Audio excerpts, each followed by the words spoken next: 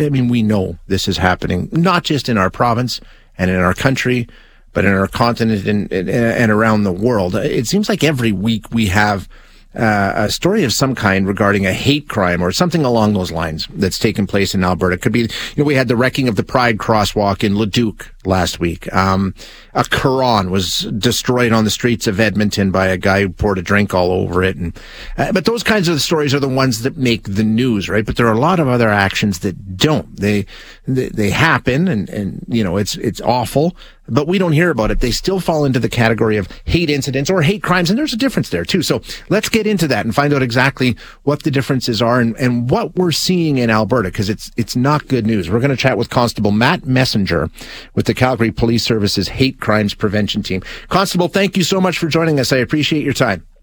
Oh, absolutely. Thanks for having me on air. Let's just start with some definitions here, Constable. First, because there's a couple of different hate-related categories, I guess, right? Let's start with hate crimes. That's the one we hear about quite a bit. What constitutes a hate crime?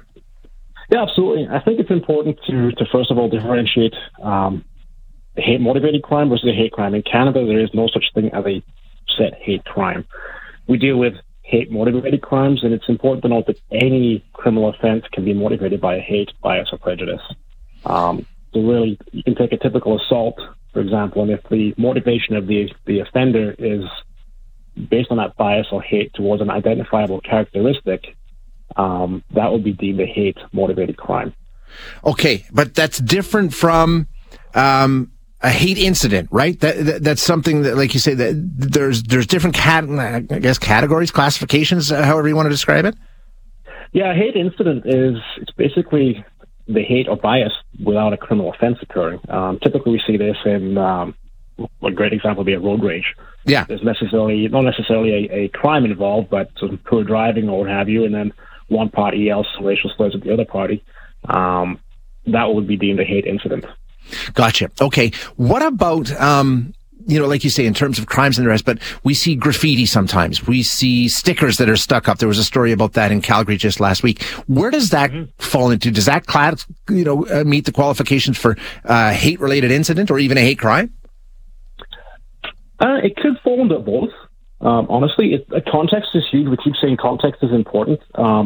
Different stickers or graffiti, depending where it's at and what, if it's, say it's an anti-Jewish statement graffitied onto a wall across the street from a synagogue, for example. We've had that in Calgary. Yeah. It could be seen as property damage within hate motivation. Whereas if the same graffiti was elsewhere in the city where it's not, we can't really prove it's targeted. It's just, it could appear random. It could just be graffiti. Or, like I said, it could have that hate motivation. It could also fall under the advocating genocide criminal code section too. And again, certain types of stickers and things we see or graffiti we see could also fall under promotion of hatred. When we talk about the criminal code, like you say, it sounds like it could, there's this possibility, there's that possibility. Does our criminal code deal with this efficiently? Do we have what we need in terms of law? What we have works. I mean, it's what we have. We can't do anything about it. I would like to see a specific hate crime section. I think it would be a fantastic thing to protect minorities or different identifiable groups and people. But what we have is the criminal code, and that's what we have to work with. What's going on in Calgary? There's been an alarming rise, right? I mean, this is the unit you work in, and you're seeing an increase in the number of incidents, correct? We're seeing a lot more files reported over the last probably 3 or 4 years. It's not just down to a rise in hate per se, but our team is actively searching for files in our system. We're out doing the outreach. We're encouraging people to report hate. A lot of the files we see, we review them and aren't necessarily a hate incident or a hate motivated crime. It could be. The victim may think there's an element of it, but once we investigate it, there's nothing there to it. But like I said, we are doing a lot of outreach. We're in the schools, we're in the communities, we're out there in corporate worlds. We're doing a lot of internal training within our police service too to make our frontline patrol members more aware of things. I think we're doing everything we can internally to dig up work and dig up files.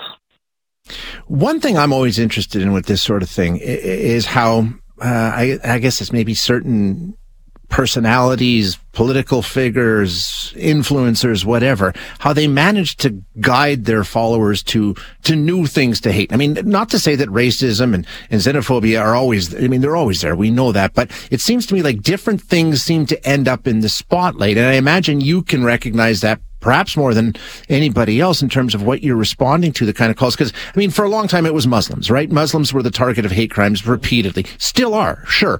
But now it seems the focus has switched completely to LGBTQ issues in the last, I don't know, not even a year. Suddenly that is the target of anybody who's angry about anything. Do you see how it sort of moves from one particular group to another?